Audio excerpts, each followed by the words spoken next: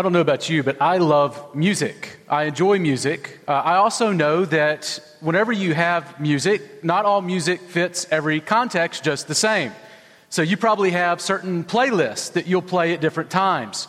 For me in college, I used to have a road trip playlist that always began with Life is a Highway by Tom Cochrane, right? Now it's Tripoli, but whenever I do play it, what's interesting is I know that those aren't the same songs that I might want to play for my 3 little kids before they go to bed, right? Just would not exactly create the atmosphere that we're looking to create. Sleepfulness, quiet, loneness, right? So certain music goes with certain contexts, but what we've also found, I think, historically, is sometimes there has been opportunities or occasions where there have been songs that have been sung in the midst of a kind of devastating circumstance that have seemed quite strange and even disturbing. So for instance, you might remember that during the sinking of the Titanic, there were 8 men who played "Near My God to Thee" as the boat sunk. And in fact, we believe that none of those men made it out alive. Another occasion that you might have heard of historically is that it's said that Nero actually burned down Rome and that he played his fiddle as it burned. Now, there are a couple things wrong with that. One is the fiddle didn't exist yet. The other problem is that we're pretty sure he was 35 miles away at the time. But I believe that picture of him playing the fiddle as Rome burned and that devastating destruction was a picture of the way that people viewed him. An evil leader who cared little about the people who were facing this destruction. Now, the reason I'm saying this is we are coming in our series looking at Jesus to Isaiah 24. And as you read this, you might have some of those same kind of impulses as you read this text and as we just did. I mean, all of this text is about devastation. And yet in the midst of it, in the very middle of this text, at the climax, you see this song being sung joyfully by the people of God who are being gathered from the nations. So we have to ask ourselves, why is it that these people are singing so joyfully on this occasion? Does that say something about God? Does that say something about them? Well, that's what we're going to be looking at this morning. You'll remember that we are hitting the section of Isaiah 24 to 27. Now, so far, up to this point, God has appointed, He has told us that He is sending a Spirit-anointed king who is going to come and save His people and set things right. And beginning in chapter 13 all the way up to 23, we've seen 10 oracles against the nations. And I believe that this morning, Isaiah 24 kind of summarizes all of those judgments that we've been told about, and it prepares us for an end-time vision of what is going to happen when Christ returns. Now, what's interesting is, as you read this, we're going to notice that it looks very similar to what happens to Adam in Genesis 3. You'll remember that he sinned against God, and the earth was cursed and fought against him. But here, it has exploded into a global epidemic, such that the whole earth is fighting and warring against all of humanity who has sinned against God. Now, I believe what happens here it tells us, we get a clue in verse 10. A clue in verse 10 about the degree of the utter destruction that is coming. It's a destruction that I believe we are being told eclipses even that from which God saved Noah from. So you'll notice in Isaiah 24:10, he uses this phrase, the wasted city is broken down. The wasted city is broken down. Now this word for wasted is actually the exact same word you'll find in Genesis 1:2, describing the earth as formless before God created anything. Just think about this. This is telling us, I believe, that this scripture is picturing creation coming undone all the way down to the last level. And this picture here resembles the world kind of as clay on a potter's wheel, imagining itself to be independent and self-sufficient from the potter. And can you imagine clay trying to form itself into a vase? Like, I can't even form pottery into a vase. And yet it believes that it can independently make itself glorious apart from the potter. It decided that it did not need God to fashion it, and as a result, of seeking to live in God's world without God, the world collapses on its head. That's the picture that we get here in this text. Now here's what's fascinating. Here Isaiah tells us that God's people will actually sing for joy on that day. Now, I don't know about you, but that doesn't really, on the face of it, seem like a happy day. And yet, God's people, this is our main point, God's people will sing joyfully when He vindicates His glory through wrath on the last day. God's people will sing joyfully when He vindicates His glory through wrath on the last day. Now we see this first in verses 1 to 13, where we find that only a few will escape God's judgment on this world city. Only a few are going to escape. Now you know that the Bible, it will not let us relegate the God of Israel to the status of some tribal deity. You know, some kind of parochial sort of God who really doesn't have much power outside of this small geographic region where people acknowledge Him. He's the God of the nations. He is worthy of all glory and all honor and all praise. And here we find Matthew Henry, he calls this the worldling city as a picture of the proud, self-sufficient world. And notice that verses 1 through 13, they are really exposing a few realities about what this coming day is going to look like. And it's a pretty bad day. Notice first in verses 1 to 3, look there with me. Again, we find here an interesting picture of it. And you can look with me at verses 2 and 3. On this day when God empties the earth, verse 2 says, "And it shall be as with the people, so with the priest. As with the slave, so with his master. And as with the maid, so with the mistress. As with the buyer, so with the seller, and with the lender, so with the borrower, and with the creditor, so the debtor. And earth shall be utterly empty and utterly plundered, for the Lord has spoken His word." Now, what's interesting here is in the midst of this list of contrasting pairs, it's really envisioning a totality of humanity's experience, religiously, domestically, and commercially. The picture is that every person, group, and human will be utterly plundered. Now, did you catch Isaiah's explanation? Why this happens? He says, "For the Lord has spoken His word." In other words, God has spoken judgment, and therefore this will come to pass. I say this again and again, but God never writes checks with His mouth that His hands cannot cash. He always carries through on what He says He is going to do. And here we are told that He is going to bring about what He said. And in the context, He says nobody's safe. Now, why is nobody safe? Well, look at verses 4 to 6. There we see it's because nobody's righteous. See, Isaiah says the earth and the highest people mourn and groan as they languish and wither. Here, the whole earth has warred against humanity. And notice that the earth's languishing might not be its fault, but it is its problem, right? So verse 5, it explains that the earth's biggest problem with humanity, don't miss this, it's sin and not carbon emissions. Did you see that? It is the sin of man that is the biggest problem for our earth. It says in verse 5, the earth lies defiled under its inhabitants. Why? For they have transgressed the laws, violated the statutes, broken the everlasting covenant. Now we really see three things here describing man and his sin. First, it says that he transgressed the laws. Now that word for laws is actually the word for Torah. And if you've read the Bible, you know that the Torah speaks of the law that was given to Moses and to the people of God, Israel. But here what's fascinating is who is involved in the scope of this is not just the Jews, but actually the whole world being held accountable for the law of God. See, I take this to mean that all of humanity has not lived in accordance with divine revelation. They have not responded to faithfully the word of God. And second, you'll notice that they also violated the statutes with this idea that they altered truth. They rejected God's standards of morality and they created their own. In other words, they were postmodern before postmodern was cool. They decided that truth was in themselves and not God long before we imagined that. And third, notice that they broke the everlasting covenant. Now, the Bible uses the words everlasting covenant to describe a number of things in the Bible. We find everlasting covenant describing the Noahic covenant, the Mosaic covenant, and a number of other covenants, and even the Sabbath. So what is it talking about here? Well, I don't know that it's limiting itself to one covenant, but Stephen Wellum says this about it, and he's coming in a few weeks, so I thought, why not quote Stephen Wellum? Here's what he says.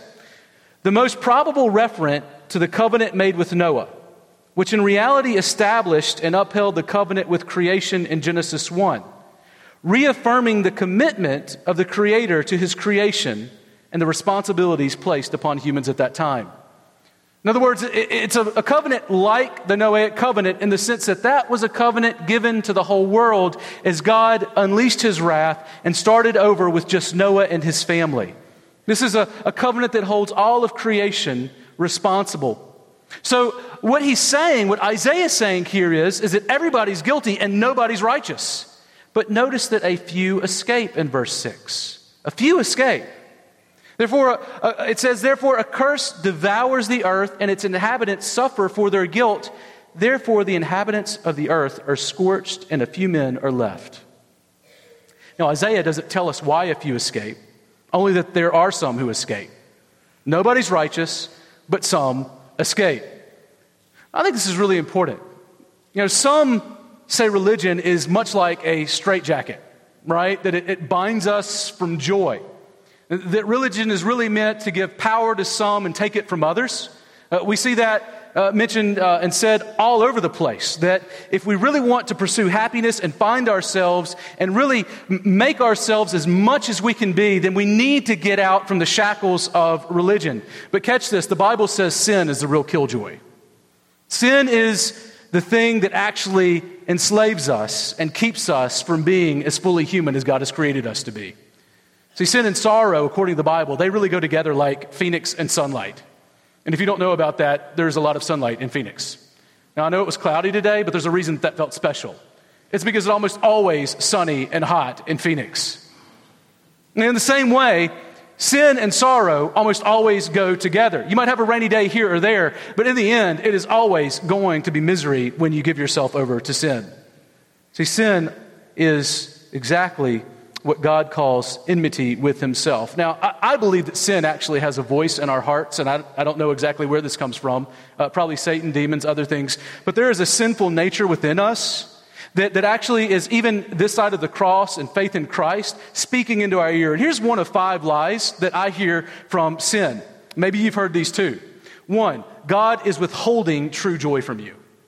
Like He is absolutely just trying to hide the good stuff. He's giving you sort of the bad cookies that He gives to the guest, but He doesn't really actually expose you to the good cookies that He keeps for Himself when everybody goes away, right? And some of you are like, yeah, we do that exactly. Well, I think sin tells you that God's doing that with you. Or second, that sin offers better joy than obedience, right? Like, man, I could obey God, but I'm not going to be as happy as if I sin. Ever heard that one? Or how about sin, not only that, sin, but I think sin also lies about obedience, saying that obedience to God is bondage. Now that is just super popular, right? Even culturally, if you obey God, that's bondage. Like you're trying to hold people in place and not let them realize themselves. Like who are you to tell them who they can love and what not? What about this one? 4th, the joy of obedience is small and short-lived. Like if you obey God, it's maybe you'll be a little bit happy because you did what you knew you were supposed to.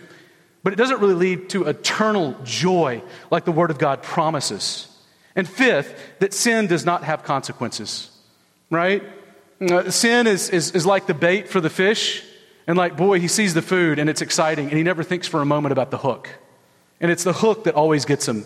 And it's the same way with sin. There's always that hook in sin that catches us.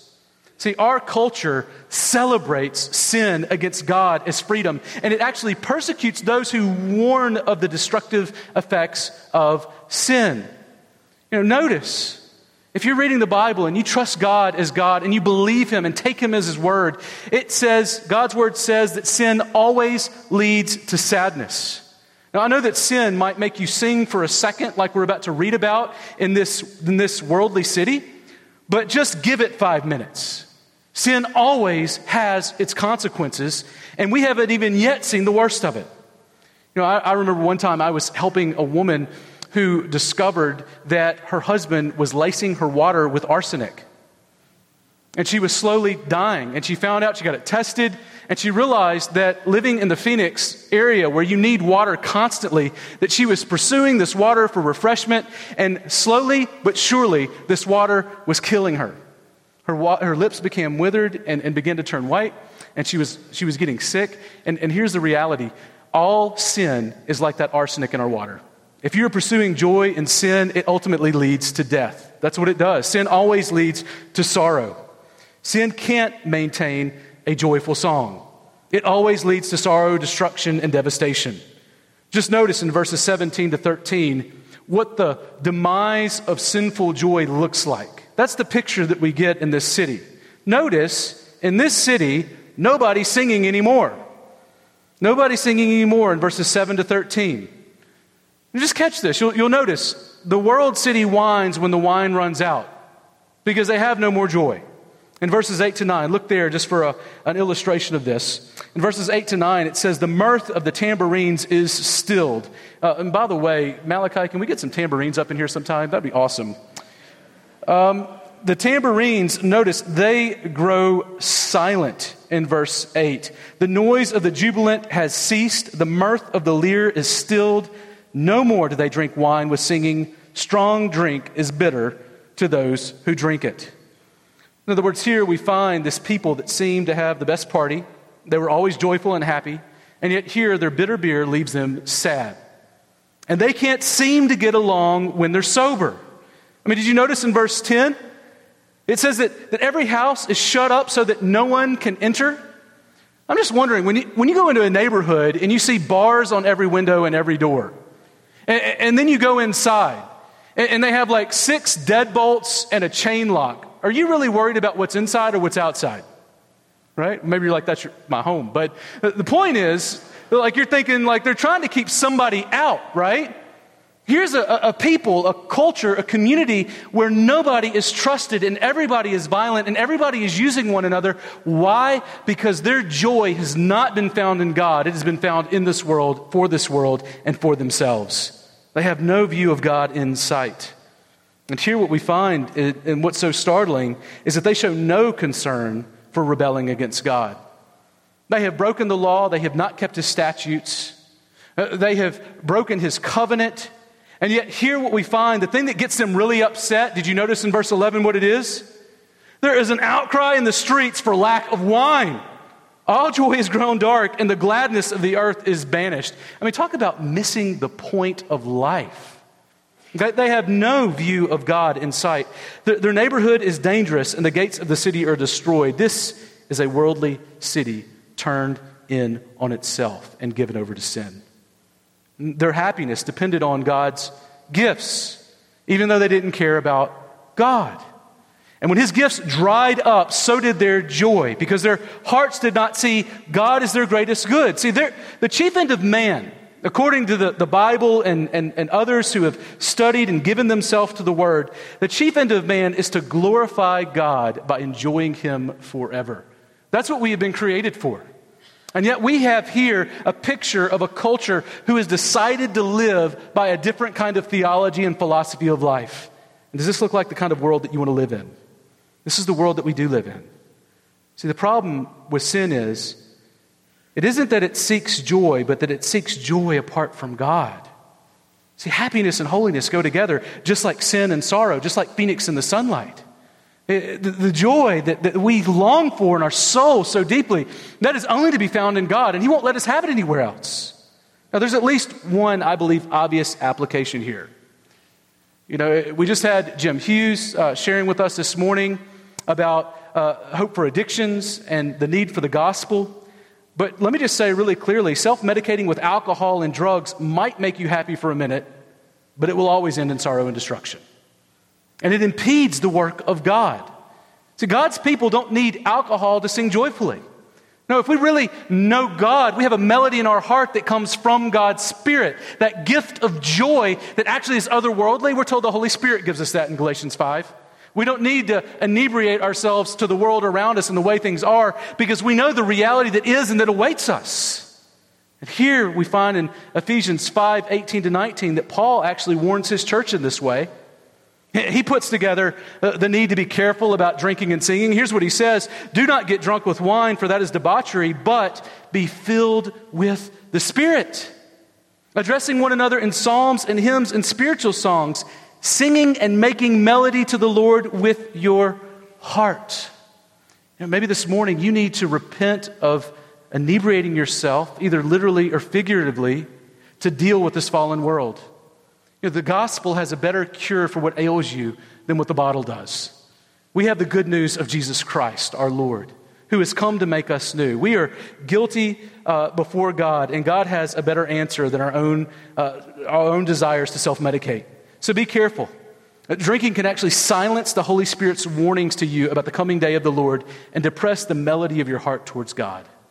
But I think there's a bigger problem here. Do you know what the Bible actually says about the world? Do you know what the Bible actually says about you? You're quoting David in Isaiah. Again, Paul says that everyone on earth is guilty and that no one is righteous. Does that sound familiar? It sounds kind of like this text, doesn't it? And here's what he says in Romans 3:10-11. He says, as it is written, none is righteous, no, not one. No one understands, no one seeks for God. And then in Romans 23, he follows it up by saying, all have sinned and fallen short of the glory of God. And then Romans 6 tells us the wages of sin is death and spiritual bondage, but the gift of God is eternal life. In other words, what God's word says about us, left to ourselves, is that we are guilty, filthy slaves facing the wrath of God, and nobody's safe. You'll notice that sin is not living righteously, according to God's righteous standard. And Paul says the biggest problem with your sin is that it misses the mark of glorifying God as God. In other words, you might be thinking to yourself right now, like, my biggest difficulty with obeying God is like taking joy in it. And like, that's probably the biggest thing that I've done is like, I've sort of robbed myself of the joy that I deserve because I'm pretty awesome most of the time. But the reality, according to the Bible, is our biggest problem is not that we're just robbing ourselves of joy, it's that we're robbing God of his glory. We have robbed God of his glory in every one of our sins. He is due all honor as our great creator and our sovereign Lord. We have actually robbed him of the thing that is most precious to him, which is the glory and beauty of his holy name. We have not magnified him as we ought. And so even as we think about our sin and our sin problems, we don't even think about those right because we are so broken and fallen. We don't think about the majesty of God as we ought. And so we don't see our sin as we should. See, I'm scared to death that some of you might this morning just be too American to listen to what God's word has to say about you. Most of us, as good Americans, value comfort, security, and self-esteem. That's what we love. We love to be very comfortable, right? I mean, every man needs his lazy boy. We want to be secure, so we need a secure system, and now, like, even with the little video cameras, because then we're safe, and we need to have self-esteem, right? Like, I can fly twice as high. I need my kids to know that. They can do that. If they just read a book and take a look, like, everything will be different. So we don't like to think about God's righteous judgment, especially when God's word says that we are guilty. You know, when God says we're guilty, it really makes us feel uncomfortable, insecure, and diminishes our self-worth. We'll even use the Bible to hide our guilt. Have you ever heard people do this? Maybe you've done this. You don't have to confess this morning, but have you ever had anybody like come to you and confront you about something, and the first verse that comes to mind, you're like, I'm going to hide behind the Bible, judge not lest you be judged. And you're like, but the Bible says you're guilty. And you're like, judge not lest you be judged. Do you not hear the words that are coming out of my mouth? Like, that is the ultimate shield. You cannot speak to me about me. I don't care what the word of God says, because God says you can't judge me. And yet, the justice of God is something that is very real. And here's my fear. It's that we have so ingrained in ourselves the reality that nobody can judge us, that I believe that some hold to that doctrine so strongly above every other doctrine that they literally believe that they can use that excuse not just around other people, but around Jesus himself. So that I think that on the last day when they come to heaven, Jesus, they're going to come before him and they know they're guilty and they're like, I'm ready for this. Jesus is like, you have robbed me of my glory. And you're going to say, yeah, but you remember when you said, judge not lest you be judged? Yeah, judge not lest you be judged. And they think it's going to work. They think God's going to say, oh, you got me. You trapped me in my own language. And so, yeah, come on through. Look, folks, that's not the way that Jesus works. Like, that's not the way that text is spoken. The reality is, Jesus is understanding the natural tendency that most of us have, right? We don't like to talk about justice when it has to do with ourselves being guilty, but here's when we love to talk about the righteousness of God. When somebody has taken something from us, right? So like, when I get home at 10 o'clock and I'm tired and I want to watch ESPN and I show up and I can't find my remote control, I want righteousness to rain down, right? Somebody's taken something that's mine. They have done something that is not right. When I have misplaced my wife's headphones and she doesn't know where they are and she's upset because I have not done what is right, I want her to be very merciful with me. We are so quick to see the speck in the eyes of others, and we are blind to the log in our own eyes. And that's what Jesus is talking about. He's saying, catch this, like you need to be aware that you yourself have guilt that you need to deal with that you're not dealing with. And maybe it's a good friend that needs to come and bring that to your attention. But here, the Bible, here's what it says to us, and you need to know this. It says that we are selfish, we are not safe, and we should not be comfortable. Nothing sobers us up to who we are like the coming of God's judgment. And we should be awake and vigilant, looking and ready for the judgment of God that He calls us to. And we need to recalibrate, I believe, our understanding of who we are in light of the glory of God in all of His perfections, not just some of them, and that includes His justice and His righteousness. But notice second here, God's people will sing glorifying the righteous one for judgment in verses 14 to 16. Now this is the verses that seem a little bit strange to you maybe at first glance. Now I don't know about you, but when I was growing up, watched Sesame Street. I still might sometimes, but I remember Ernie, he played a game called Which One of These Is Not Like the Other. Do you remember that?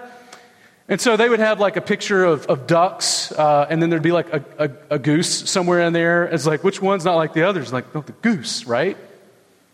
And as you're reading through this text, it kind of has that same kind of feel. You almost feel like Isaiah cut, copied, and pasted this beautiful text and just put it like smack dab in the wrong place. Like they are singing joyfully to the glory of God amidst destruction everywhere. And notice what it says. Look with me at verses 14 to the first half of 16. Here's what it says. God's word says, they lift up their voices and they sing for joy. Over the majesty of the Lord, they shout from the west. Therefore in the east, give glory to the Lord. In the coastlands of the sea, give glory to the name of the Lord, the God of Israel. From the ends of the earth, we hear songs of praise, of glory to the righteous one. Now, you read that and you're thinking, how in the world? I mean, what's going on here? Who is the they?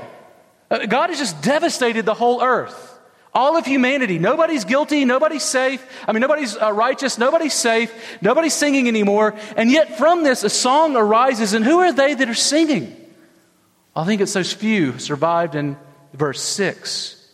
They are that remnant from every tribe, tongue, and nation that have experienced a unique saving grace of God amidst His judgment. After God's wrath is poured out, Isaiah hears a joyful song to the majesty of God erupt from the west, and it grows louder until His people are literally so excited they are shouting of the majesty of God. And it looks like Isaiah almost kind of gets carried away as he hears this and gets excited. And in verse 15, he then begins to call for the east and the far off islands to join in the song, giving glory to the name of the Lord, the God of Israel. He is God of all. And so we have Him beckoning the nations to come from far off to join the song. Of course, we know that this song praising the name of God, God's name speaks of His identity, is understood through His words and works. And I believe there are a couple of startling aspects to this song. First, notice the context of the song. It is smack dab in the middle of God's judgment being poured out on the world, leaving only a few behind. Very startling. Doesn't seem to fit there. And second, notice the name attributed to God specifically here. They sing songs of praise and glory to the righteous one. The righteous one. Doesn't say the loving one. It says the righteous one. Not the merciful one, but the righteous one. Now, why is that? Well, I appreciate what Alec Moyer says in his commentary. He writes this of this text. He says, theologically, it is worth noting that the incoming remnant are primarily aware of the righteousness of God who has saved them. In other words, his saving mercies are grounded in the satisfaction of his justice, not in the expression of his love. In other words, on this day, God's people sing of the beauty of God's just wrath being satisfied. And what does that look like in context? Well, creation is undone to the glory of the righteous one. See, righteous here simply means that all that God does here in this judgment on earth is right and good. God is good. And two words are used for God's glory here amidst all of this. You'll notice the first comes in verse 15. The typical word for glory is honor. But he uses another word for glory in verse 16. You can't see it in the English, but this is a word that really means beauty. And so God's people here in all of this judgment, they see the beauty and glory of their patient God setting things right through this righteous one. But notice what they're not doing. They're not questioning whether God's rules were fair, or whether God is good, or whether God is just. In fact, the devastation doesn't even seem to sadden them. It's actually in the process of eliciting their joy. As God devastates the world, the few who survive erupt in song over the beauty and glory of the righteous one. How can they ascribe beauty to the devastating wrath of God? I think there's just really a missing link here in Isaiah. If nobody's righteous, what makes these few survivors different so that they can sing while the others stop singing? How can the righteous sing joyfully to the righteous one? Well, I think what's interesting is if you continue to read in Isaiah and you come to Isaiah 53, you'll find that the king that Israel longed for to come and set them free and to make things right was also a suffering servant who would lay down his life for his people. And in Isaiah 53, verses 10 and 11, God tells us that this Messiah that they longed for is actually the righteous one.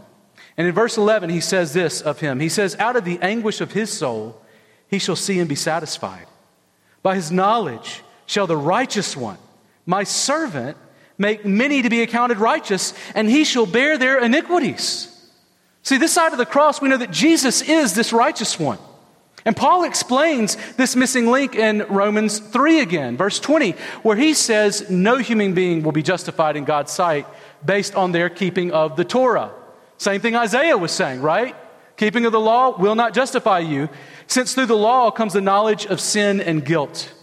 But Paul goes on to say, I'm so glad he doesn't stop there. He says this, he says the righteousness of God has actually been manifested or appeared to you and me apart from the law. And in Romans 3:22, he says this, the righteousness of God through faith in Jesus Christ for all who believe. For there is no distinction. For all have sinned and fallen short of the glory of God, and they are justified by his grace as a gift through the redemption that is in Christ Jesus, whom God put forth as a propitiation, a satisfaction of his wrath for our sins, by his blood to be received by faith. This was to show God's righteousness, because in his divine forbearance, he has passed over former sins. It was to show his righteousness at the present time, so that he might be just and the justifier of the one who has faith in Jesus. Don't miss this. Those who are saved through judgment revel in God's glorious righteousness. Here they are not singing first of the love of God, though they would sing of that. They're not even singing here of the holiness of God, though it's not unrelated. And not that they wouldn't do that, but notice here they are singing about his just wrath being exhausted. This only makes sense if their standard of right and wrong is not themselves, but God's glory. I love what Toby Jennings had to say about this. He taught on the attributes of God recently, and he was speaking about the attributes of God and just made mention of the reality that once they were actually referred to as the perfections of God. And the reason they were called the perfections of God is because it was understood that all that God is and all that he is absolutely perfect. In other words, if we come before one of God's attributes and we have a problem with it, we know the problem is not with him but with us, right? So in other words, if we have a problem with God's righteousness, that ought to undo us like Isaiah.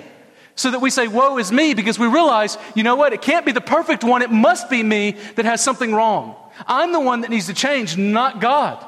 And here we find that the people of God on this last day, when they are fully removed from sin and its effects, see everything clearly, they see God clearly, and His glory is elevated above all other things. There is no flinching at whether or not God desires glory in everything that He does. There are no questions about whether or not God has been fair or good or just and right in all that He does, because we see the world clearly and we see God as He is. This is a great day that's coming. This is the day that describes all of us who are in Christ. See, our glorious God is perfect in all that He is. He is perfectly just, perfectly loving, perfectly righteous, and perfectly merciful. And those who are saved understand that the chief end of man is not self-esteem, but the glorification of God as God. Now, please just hear me this morning. If you really want to glorify God, that means that you need to take God for all that God is. I know that some of us, and maybe at various times, want to, in some ways, emphasize some aspects of God's while diminishing others. You know, some of us really want to emphasize the love of God, and I love to emphasize the love of God. I don't think that we can focus enough on the love of God unless we start to not pay attention to the righteousness of God or His holiness. Because if we do not understand His righteousness and His holiness, we will not understand His love. And we will begin to imagine that the love of God means that God is not righteous and there's no judgment that's coming and that everybody's fine and nobody needs to really change anything, because guess what? God's just love. But God's not just love. He is perfectly loving, and He is perfectly merciful, and He is perfectly just, and He is perfectly righteous. And there is a coming day when we will not only not cower before the righteousness of God, we will celebrate the righteousness of God. In fact, I believe that day has already arrived in part because Jesus Christ has come. And as we behold Jesus Christ, we behold what face to face? The very glory of God. Such that if we see the Son, we have seen the Father. We have beheld Him. And we see the righteousness of God in the face of Christ. And how do we see that? We see it at the cross of Christ, where He fully satisfied the wrath of God. In other words, the reason that these folks are able to sing on this day, at least one reason, is not just because it's God being God, but because they realize that they have had the wrath of God that was for them and just satisfied. Just think about this. If you really just meditate on the fact that you are a sinner as the Bible says you are, that you are not righteous left to yourself, that you are guilty and you're worthy of the wrath of God, and you think about that and you let that sort of set in, and then you begin to realize that in the midst of that, Jesus Christ came in as your superhero and stood between you and the wrath of God, and He absorbed it in such a way that He exhausted the wrath of God for you to the very last drop, so that you don't have to worry about the wrath of God anymore in Christ. Do you see how all of a sudden you're like, well, the love of God actually just became a little bit more beautiful because I see it in the context of the righteousness of God. That's the way that we view the Word of God and the love of God and the righteousness of God. That is what God says about us and about Him and about His Son. See, if you're a non-Christian this morning, you need to know that you're not safe left to yourself. And you are guilty before God. And that's what God's Word says about you. And what you need is not to let God teach you how to be a good person. That's not why you're here today. And it's not to let Him be like your buddy. That's not the gospel. You need to be saved from the wrath of God, and only Jesus can love you in a way that can save you from that. Only He can deliver you from the righteousness of God, the righteous judgment that you deserve, and make you righteous as a sinner. And don't leave here, please don't leave here without talking to someone about how to find God's mercy in Christ. Because notice how Isaiah loses it in the second half of verse 16. He can't even finish celebrating what God has just done, and he dips into despair and terror as the saints sing joyfully. Notice verse 16b, what he says, and I'll read all the way to 18. Listen to this. He says, in the midst of this song of joy, he breaks away and says, I waste away, woe is me, for the traitors have betrayed. With betrayal, the traitors have betrayed. Terror and the pit and the snare are upon you, O inhabitant of the earth. He who flees at the sound of the terror shall fall into the pit, and he who climbs out of the pit shall be caught in the snare. Do you see it? He's saying that the consequence of your sin, it's going to follow you. You're going to seek to escape it. You'll fall into a pit, and when you get out of the pit, a snare is waiting you. It's been set for you. There is no escape from the just wrath of God for your sins. And that's why he is terrified. See, Isaiah here says exactly what he said in Isaiah 6:5. Woe is me. But this time he's not talking about himself, but the nations amidst judgment, even as the saints sing to the glory of God. It's this humanity who are traitors, who have betrayed, who are so desperately untrustworthy and unrighteous. They run before the terror of God's judgment, and there is nowhere to go. They cannot flee from it. In fact, you'll notice that word windows of heaven that's used in verse 18, that's actually used also in the story of Noah when the flood breaks out from heaven. Here we find that God's wrath has been poured out yet again, even worse than what happened with Noah. The foundations of the earth shake because the presence of God and His glory has drawn near. But not only that, notice that in verses 21 to 23, God's wrath humbles the proud and it exalts His glory. That's the goal. Notice that's the end. It says in verse 21, on that day, the Lord will punish the host of heaven in heaven and the kings of the earth on the earth. They will be gathered together as prisoners in a pit. They will be shut up in a prison. And after many days, they will be punished. Then the moon will be confounded and the sun ashamed, for the Lord of hosts reigns in Mount Zion and in Jerusalem, and His glory will be before His elders. Notice that God is punishing the host of heavens in heaven. In other words, He's not like out of His territory to be there judging the host of heaven. And I believe these are the rulers and authorities spoken of in Ephesians 6 to 12, demonic forces. They are facing the justice of God. And they sought to exalt themselves above God, invite others to place their trust in them rather than the one true God, robbing Him of His what? His glory. And not only that, the kings of the earth, they too tried to take glory from God. They sought to terrify others, and they will face the terror of the Lord. Even the moon and the sun, nature itself will be ashamed before the glorious beauty of the Lord of hosts. Jesus Christ, as He takes His seat as King on Mount Zion with God the Father, the moon and the sun hang their heads. Why? Because they usually get all of the attention. There's no light like the moonlight and the sunlight. And yet on this day, Jesus walks in and they look so dim in the beauty, in the eyes and the face of the beauty of the Lord. There is no day like this. And just as God revealed His glory to Moses with His 70 elders in Exodus 24, God says that He will reveal His glory to the elders in Revelation 5, and we, His people, will all see the glory of the righteous one forever enthroned before us.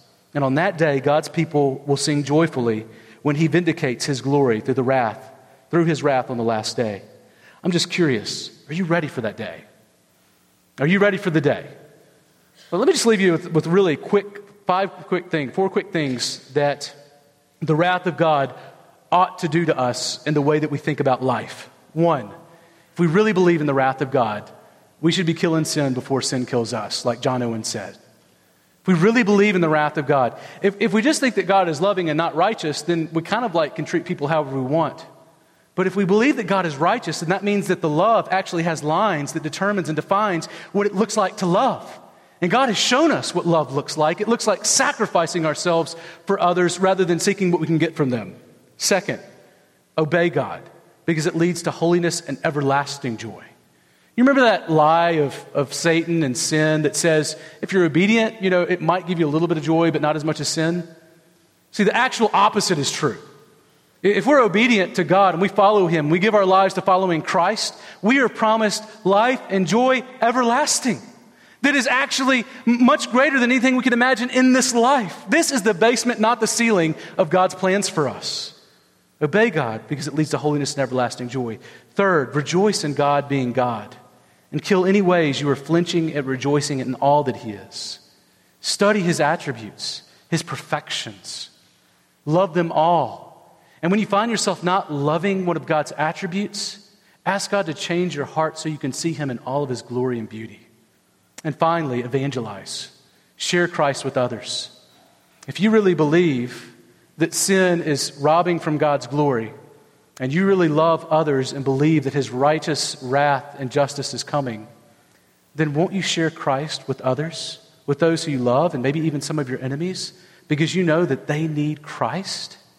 They will not be righteous apart from Christ. So let's share Christ with others like we really believe in the wrath of God. Let's pray.